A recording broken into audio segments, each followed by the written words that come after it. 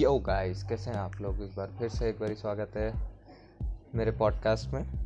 और तो होप यार सब लोग ठीक ही होंगे। और आज इस बार फ्राइडे का एपिसोड ये वाला थोड़ा सुबेरे रिकॉर्ड करना पड़ रहा है यार, ठंडी के मारे ऐसी तैसी हो रखी। अच्छा चलो भाई, आज का टॉपिक क्या आया है? पर्सनैलिटी ऑफ ए पर्सन, है ना। यूजुअली हम ऐसे ही बोलते कि आगे वाली की पर्सनैलिटी बहुत अच्छी है या फिर आगे वाली की पर्सनैलिटी उतनी अच्छी नहीं है, इस टाइप का ही बोलते हैं। अब होती क्या है पर्सनैलिटी, है ना। What is personality? The person's way of talk, way of walk, way of, मतलब सारी चीज़ें उसकी इसी में डिपेंड होती है। जिस तरीके से वो लोगों से बात करता है, किस तरीके से वो अपना उठना बैठना करता है, किस तरीके से वो अपनी सारी क्रियाएं करता है। हिंदी ज़्यादा हो गई, लेकिन सारे अपने काम किस तरीके से करता है वो, है ना। फिर उसी के हिसाब से फिर पर्सनैलिटी बनती है। फिर जैसे अब एक नया बंदा आया, वो किसी से पहली बारी मिलते वक्त किस तरीके का अपना बिहेवियर रखता है, ये एक पर्सनैलिटी का मतलब मेन डेफिनेशन है।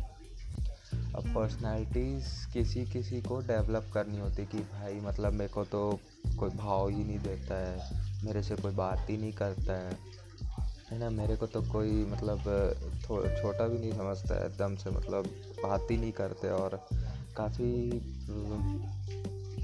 पूरा बिहेवियर करते हैं अपने साथ। तो फिर इसी से ना क्या है कि लोगों का कॉन्फिडेंस भी डाउन होता है, पर्सनैलिटी तो उनको डेवलप करने आ नहीं पा रही है। तो पर्सनैलिटी को डेवलप करने का सबसे ईजीएस्ट वे क्या है बताऊं?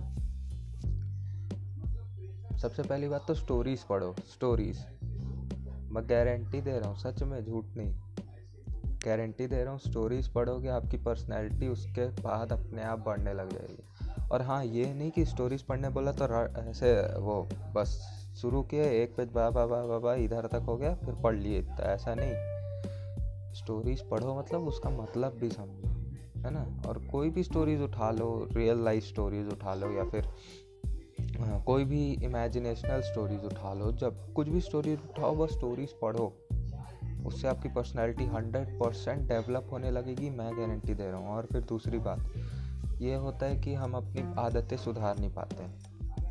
कई लोग को कुछ न कुछ आदत होती है, जैसे लेट उठना या फिर देर से खाना या फिर कुछ ऐसी बेकार आदतें होती है जो हम छोड़ नहीं पाते। किस कारण से छोड़ नहीं पाते? हम हर साल रिजोल्यूशन तो ले लेते हैं, लेकिन भाई विल पावर ही नहीं है तो फिर कहाँ से रिजोल्यूशन काम आएगा?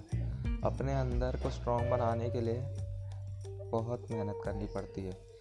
इसलिए तो अभी सिर्फ स्टोरीज़ पढ़ना है। पर्सनैलिटीज़ का दूसरा एपिसोड भी आएगा, ये एपिसोड छोटा है मेरे को पता है।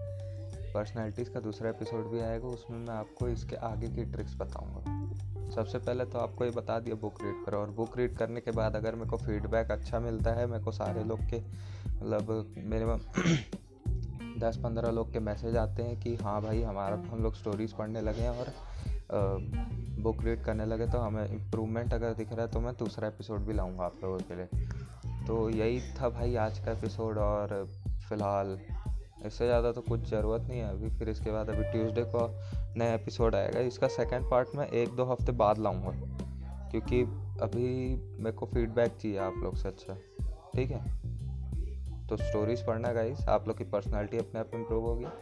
और चलो भाई, श्रेयस द्विवेदी साइनिंग ऑफ, मिलते हैं नेक्स्ट एपिसोड में, है ना। जय हिंद।